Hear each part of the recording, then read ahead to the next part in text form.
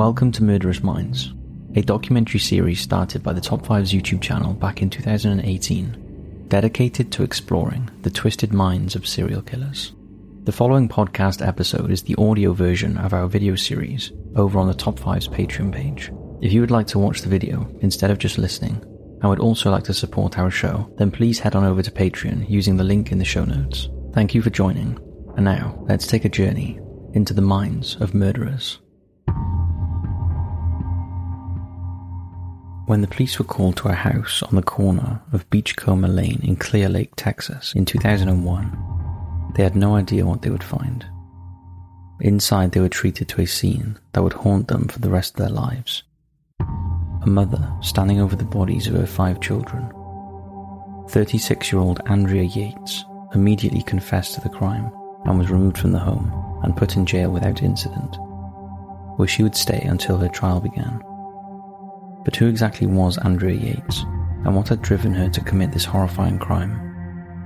In this episode of Murderous Minds, we aim to explore these questions and more as we look at the life and crimes of Andrea Yates. Andrea Yates was born Andrea Pia Kennedy on July 2, 1964, in Holesville, Texas. The youngest of 5 children, her mother, Jutta Karen Kohler, was a German immigrant, while her father, Andrew Emmett Kennedy, was the son of Irish immigrants. Jutta grew up in Nazi Germany, meeting Andrew during the British occupation, where he worked as an Air Force B-24 navigator, and Jutta worked as an interpreter. Back in the US, Andrew took up a position as a technician for Ford Motor Company in Houston, later working as a school teacher, while Jutta became a manager at J.C. Penney. When the pair ran into some financial difficulties, she remained in a managerial role for 20 years before retiring. Yates and her siblings were raised as Catholics. They attended St. Christopher's Catholic Church, and the boys attended Catholic school. Jutta had converted to the religion upon marrying Andrew, and noted that as adults, most of her children shed their religious upbringing, stating, "We do not know why, maybe we were too strict." As a teenager, Yates seemed to flourish, at least on the surface, although she was described as shy and studious. She was class valedictorian, the captain of her high school swim team, and an officer in the National Honor Society. But even at such a young age, Yates's life was marred by mental illness. During her high school years, she suffered from both bulimia and depression, and at the age of 17, she discussed the idea of taking her own life with a friend. Yates' family were no strangers to mental illness either. One of her siblings, along with their father, suffered from depression, while her brother Brian dealt with bipolar disorder. In 1982, Yates graduated from Milby High School.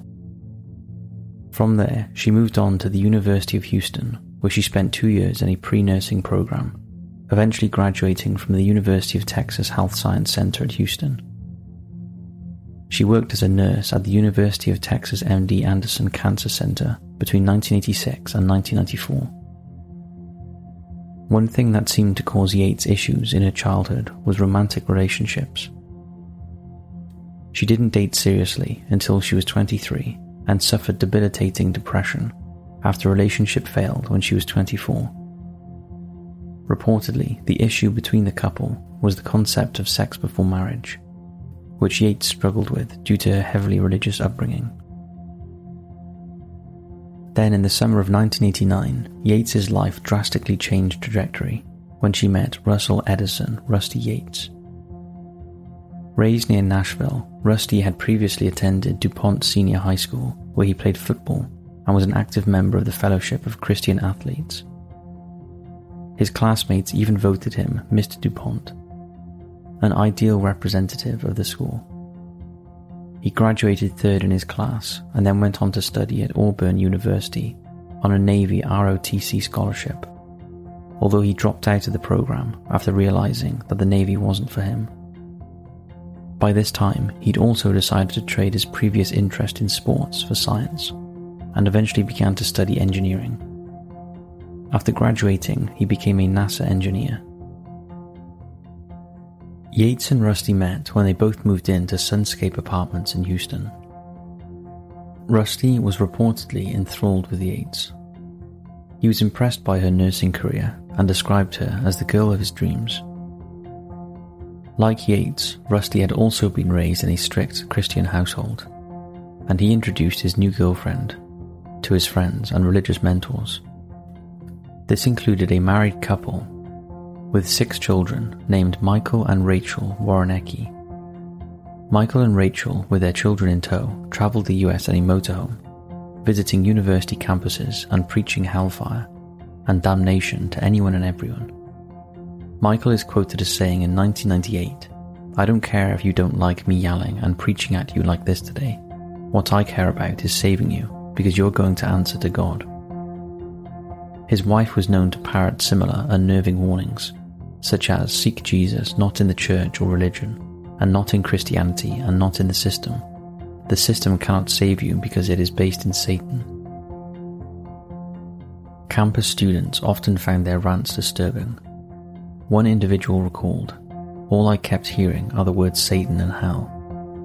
The pair also preached about the proper place of women, with Rachel, who homeschooled their children, as she can't fathom sending them off to strangers and strange spirits 8 hours a day, emphasizing the importance of homemaking, and Michael describing women as helpers, but adding, "This does not mean a wife, it means a servant, single or married."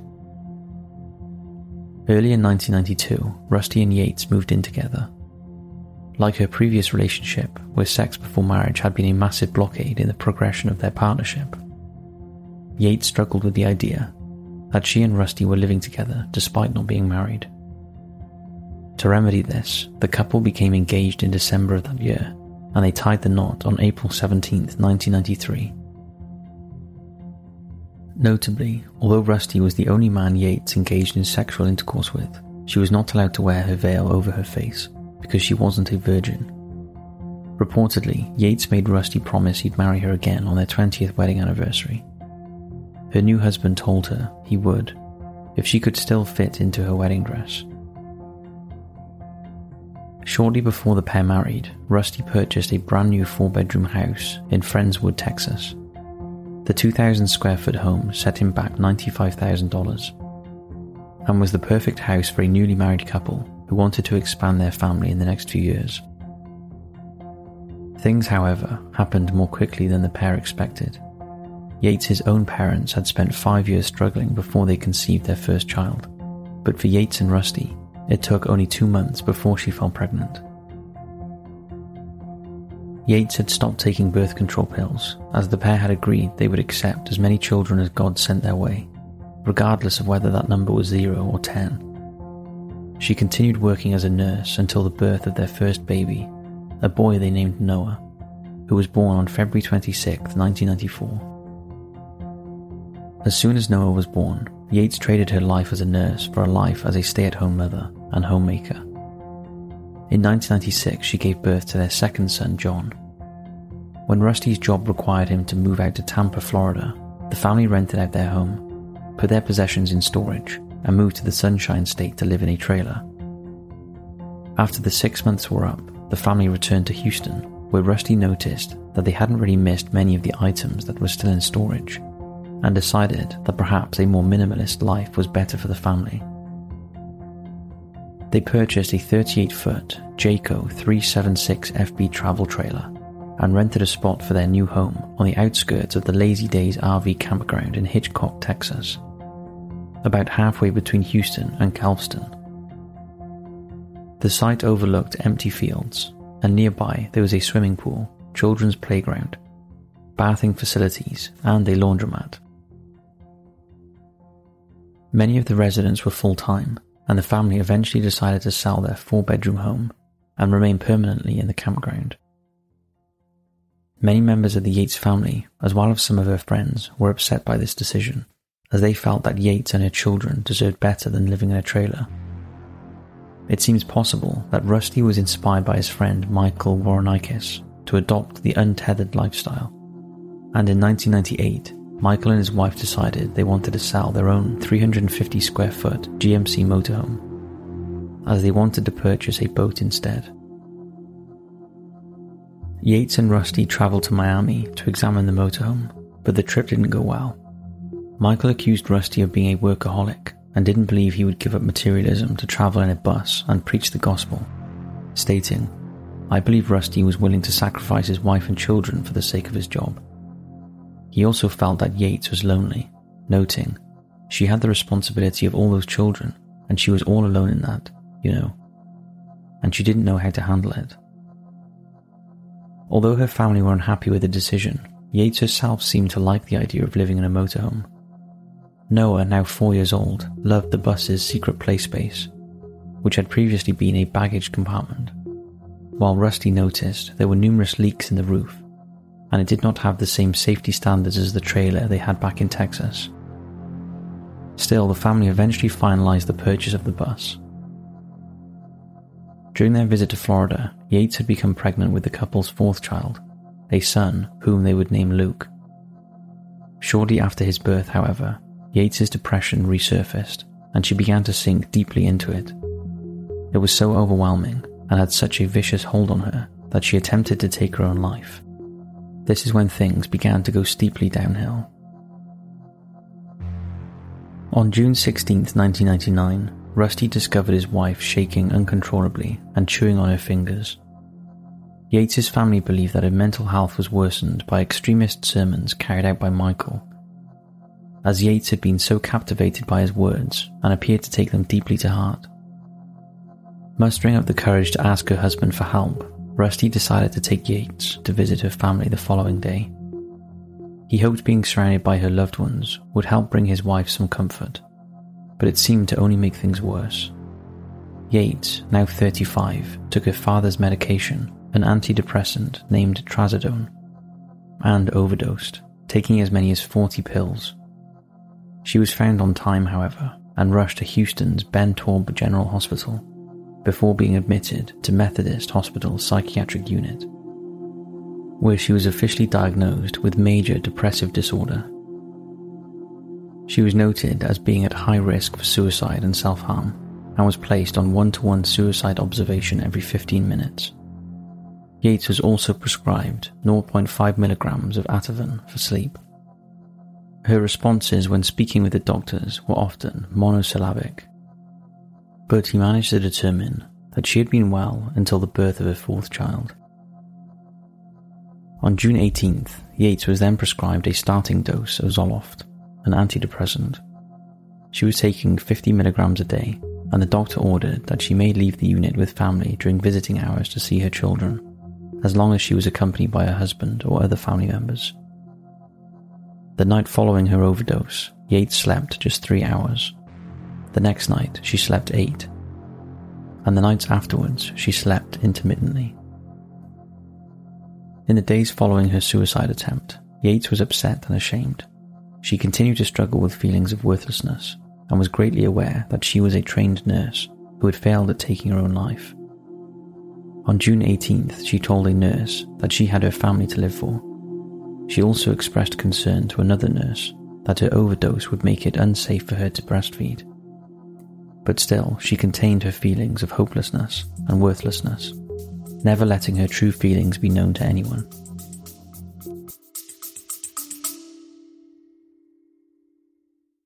Bloody FM presents Hometown Ghost Stories, a paranormal podcast that investigates a new town every week, bringing you all the hauntings, from haunted houses to castles, bridges to asylums, wandering spirits to demons.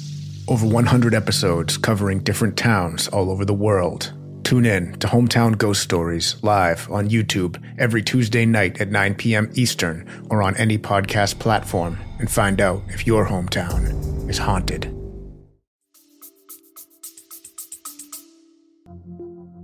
Her doctor reported that she commented very little on her suicide attempt, only able to ask if she'd done any permanent damage to her body. A week later, a social worker named Norma Turiak carried out a joint counselling session with Yates and her husband. In her notes, Norma described the mother of 4 as unwilling or unable to identify any recent life stresses.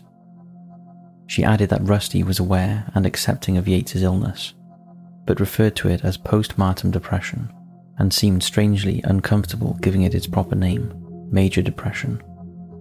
He also claimed his wife was struggling with the concept of salvation. Furthermore, Toriak discovered that all of the couple's children had been born naturally without the use of medication, and that John, their second-born, who was 3.5 at the time, had difficulty focusing and staying with one thing very long. She noted that Yates made friends easily, but had drifted apart from many of her closest relationships over the years. Meanwhile, Rusty described their marriage as close and called their children beautiful, but said he felt that his wife had lost her identity.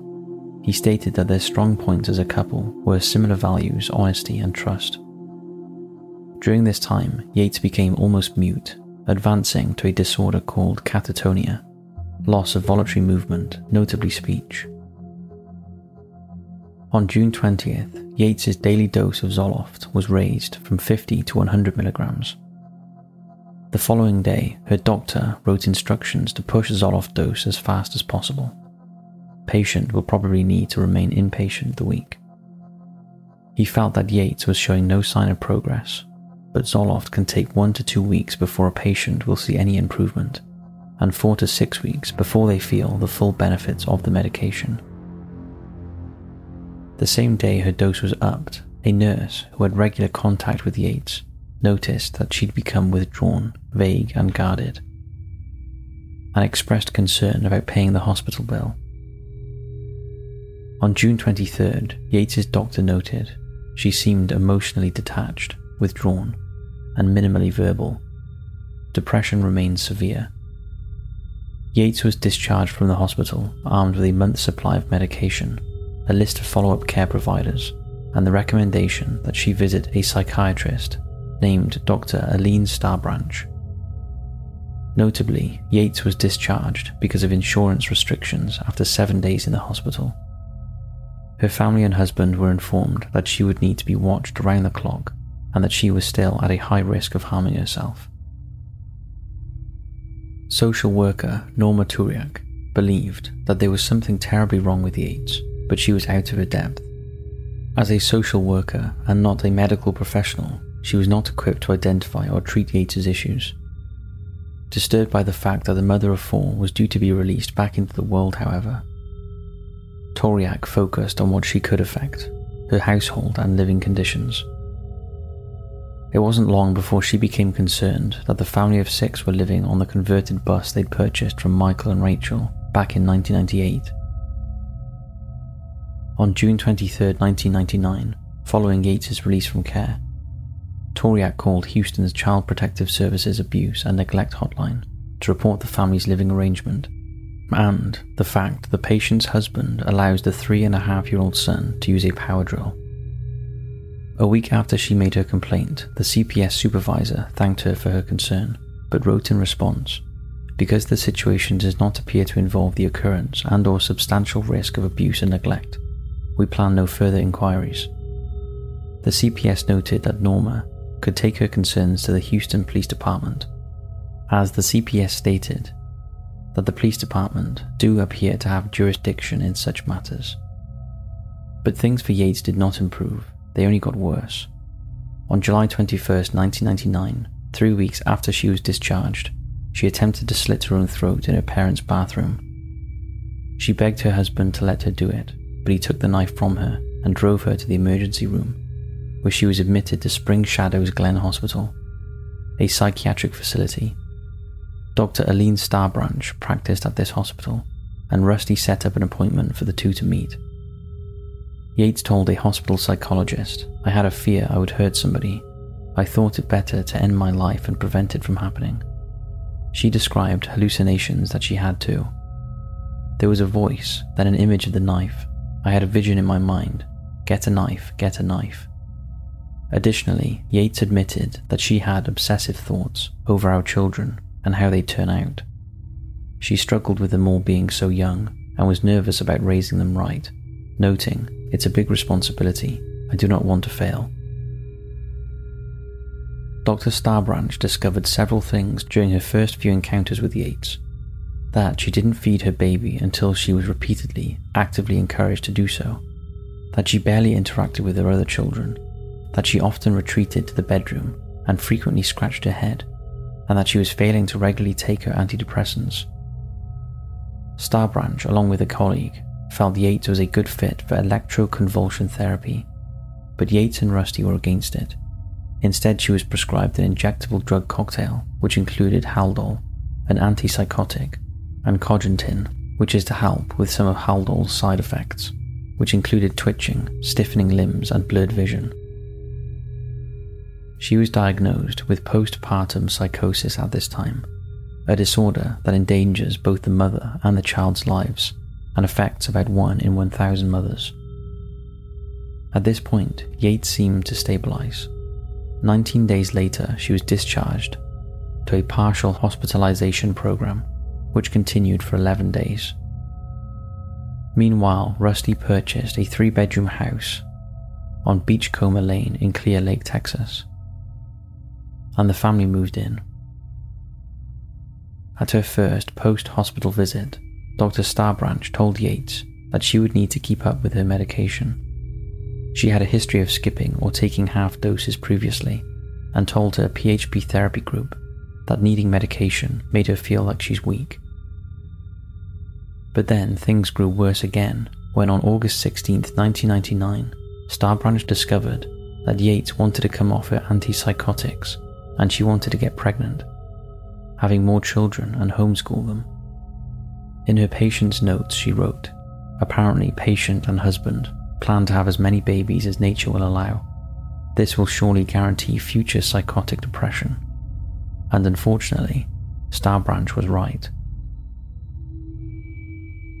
Despite Starbranch urging that the couple have no more children, Yates was pregnant by March 2000.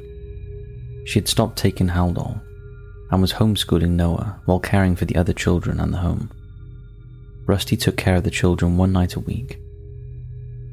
Starbranch's last documented appointment with Yates was in January of 2000, when she and Rusty visited the psychiatrist and discussed how Yates wished to be off her medication unless she became symptomatic, something Rusty agreed with. That same winter, Yates spoke to a friend and former nursing colleague about her suicidal tendencies.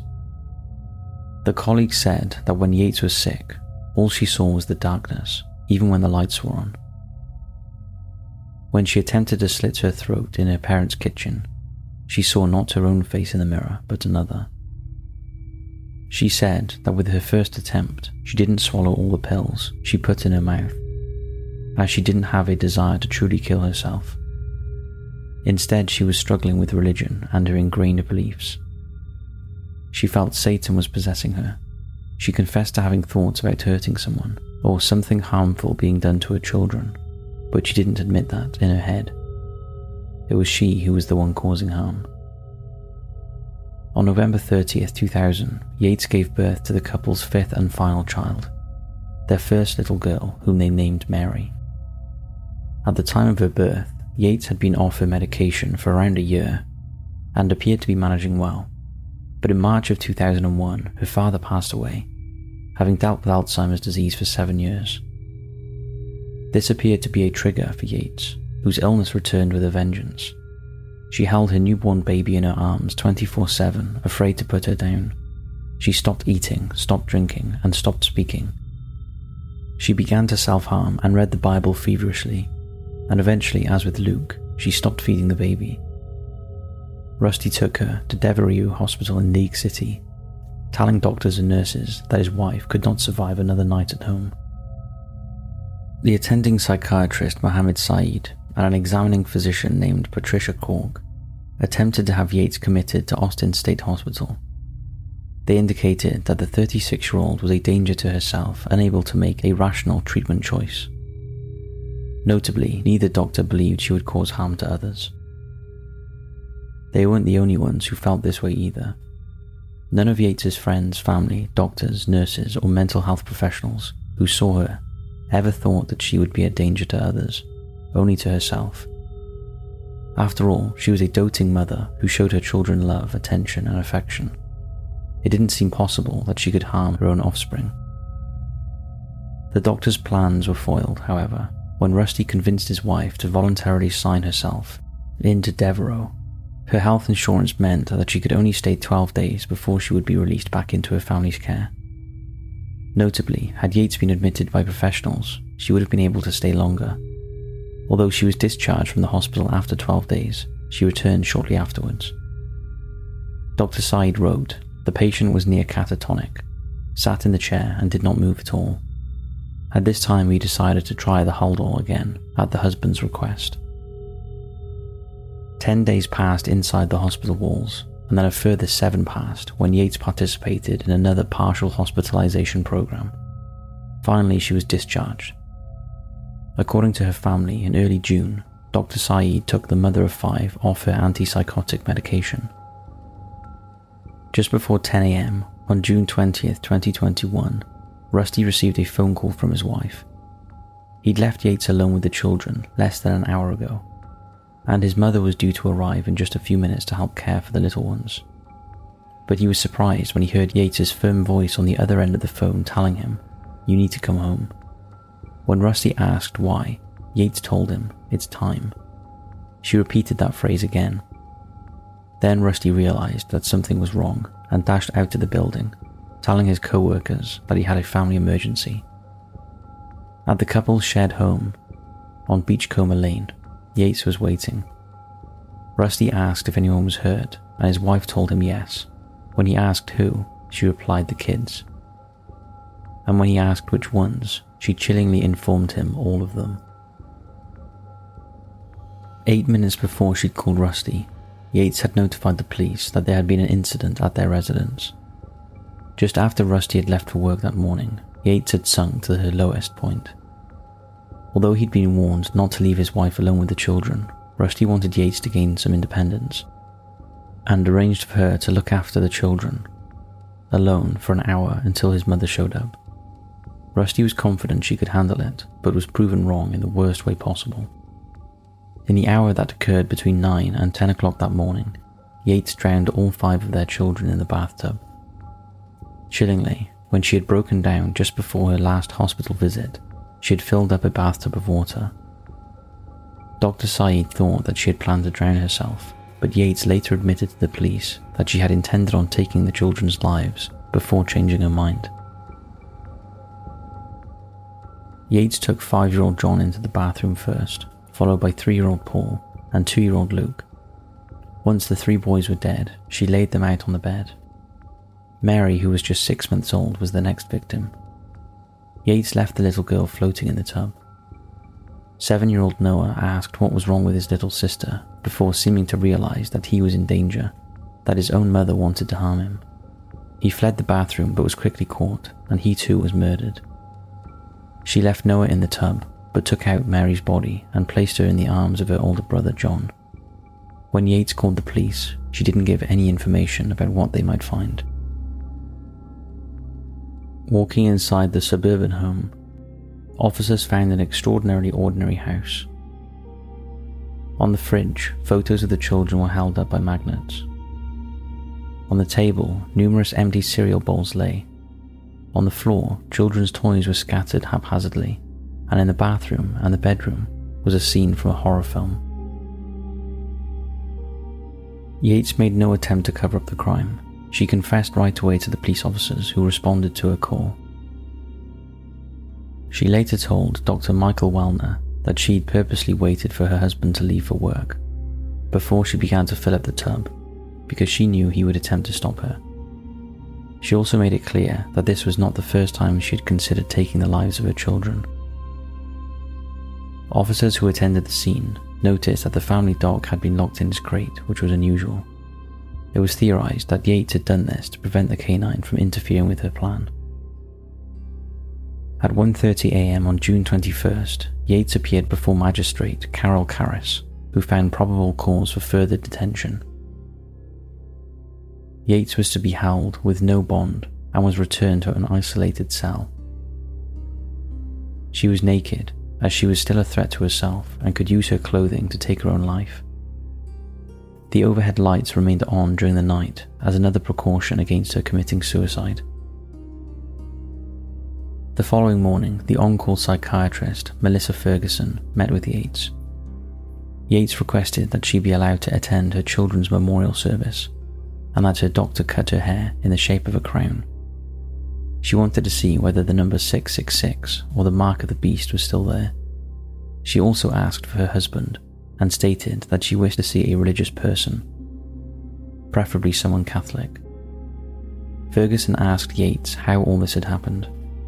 The 36-year-old vaguely spoke about a prophecy, but couldn't explain what she meant. Hitting herself in the head with a fist, she said, "I am so stupid. Couldn't I have killed just one to fulfill the prophecy? Couldn't I have just offered Mary?" When told by Ferguson that her mind is playing tricks, Yates replied, "No, it's not. I'm not mentally ill, it's real. The state will impose the death penalty on Satan. The drowning was the way. Are they in heaven?" Ferguson had treated over 6,000 patients during her career. When she saw Yates in 2001, she described her as one of the sickest patients she'd ever seen.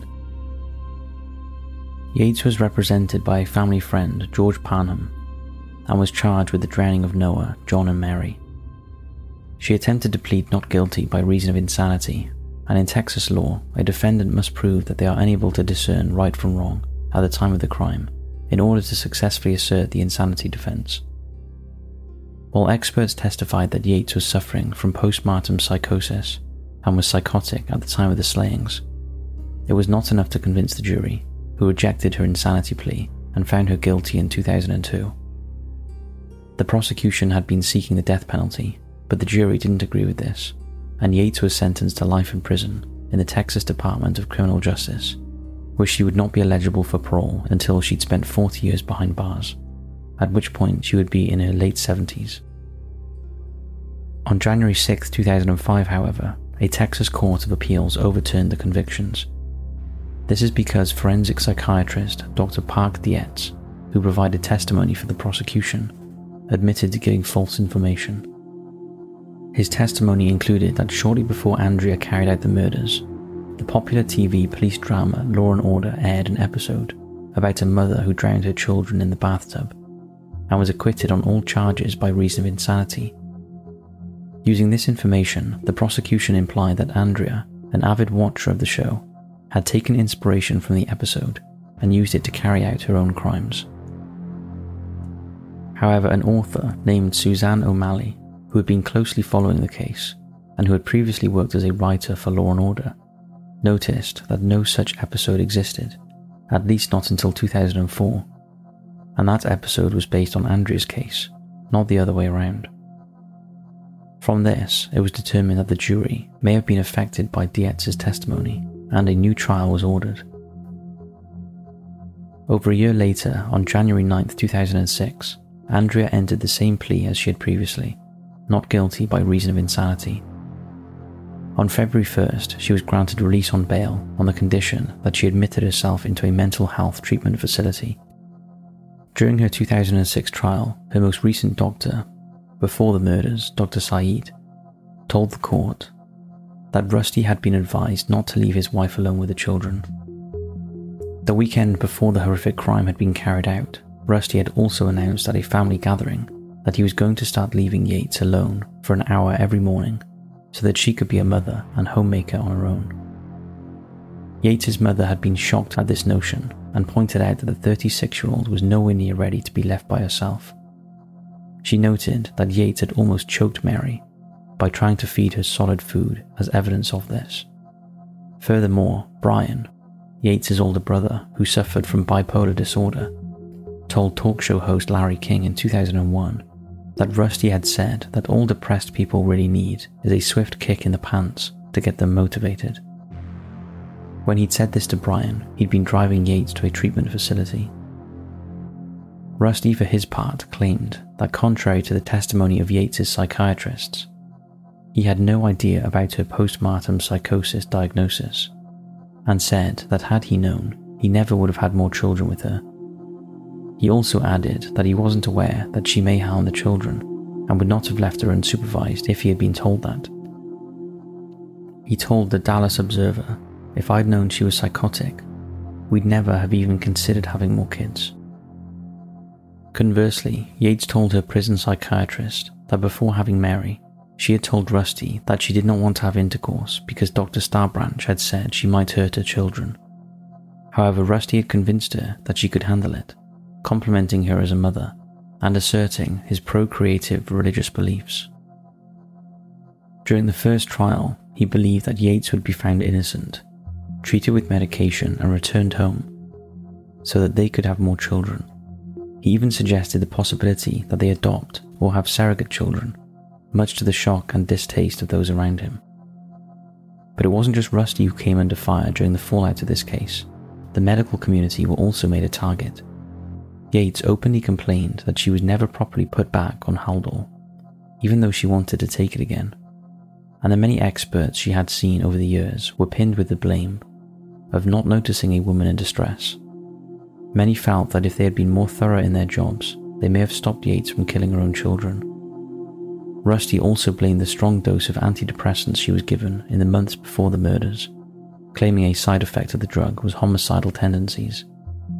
However, Rusty had previously claimed that he was not a medical expert and that it was down to Yates' psychiatrists to diagnose and treat her properly. On July 26th, following 3 days of deliberation, the jury found Yates not guilty by reason of insanity. As a result, she was committed to North Texas State Hospital, but in 2007 was moved to a low-security mental health facility in Kerrville, Texas, where she remains to this day. During her time in prison, Yates confessed that she'd considered killing her children for 2 years before going through with it. She believed that she was a failure of a mother and felt her children were developing improperly, stating, "It was the 7th deadly sin. My children weren't righteous. They stumbled because I was evil. The way I was raising them, they could never be saved. They were doomed to perish in the fires of hell." In 2004, Rusty filed for divorce. He remarried 2 years later and had 1 son. In 2015, his wife Laura filed for divorce. In 2012, Yates petitioned to attend a weekly church service outside the hospital, but her request was denied. 2 years later, she and her doctors requested that she be allowed to attend supervised group outings with other patients. However, they withdrew this request due to the media attention and public scrutiny it attracted. In 2021, ABC 13 released an article to coincide with the 20th anniversary of the murders of Luke, John, Paul, Noah and Mary. It noted that Yates comes up for review for release every year and waives it every single time. George Parnham, her defense lawyer, who was also a friend of the family, said he still thinks of her as a daughter and speaks with her often. He also visits the graves of the children every year. In the aftermath of Yates' conviction, several professional communities have used her story to try and prevent similar devastations from taking place. The Mental Health Association of Greater Houston established the Yates Children Memorial Fund, which aims to educate the public about issues affecting women's mental health.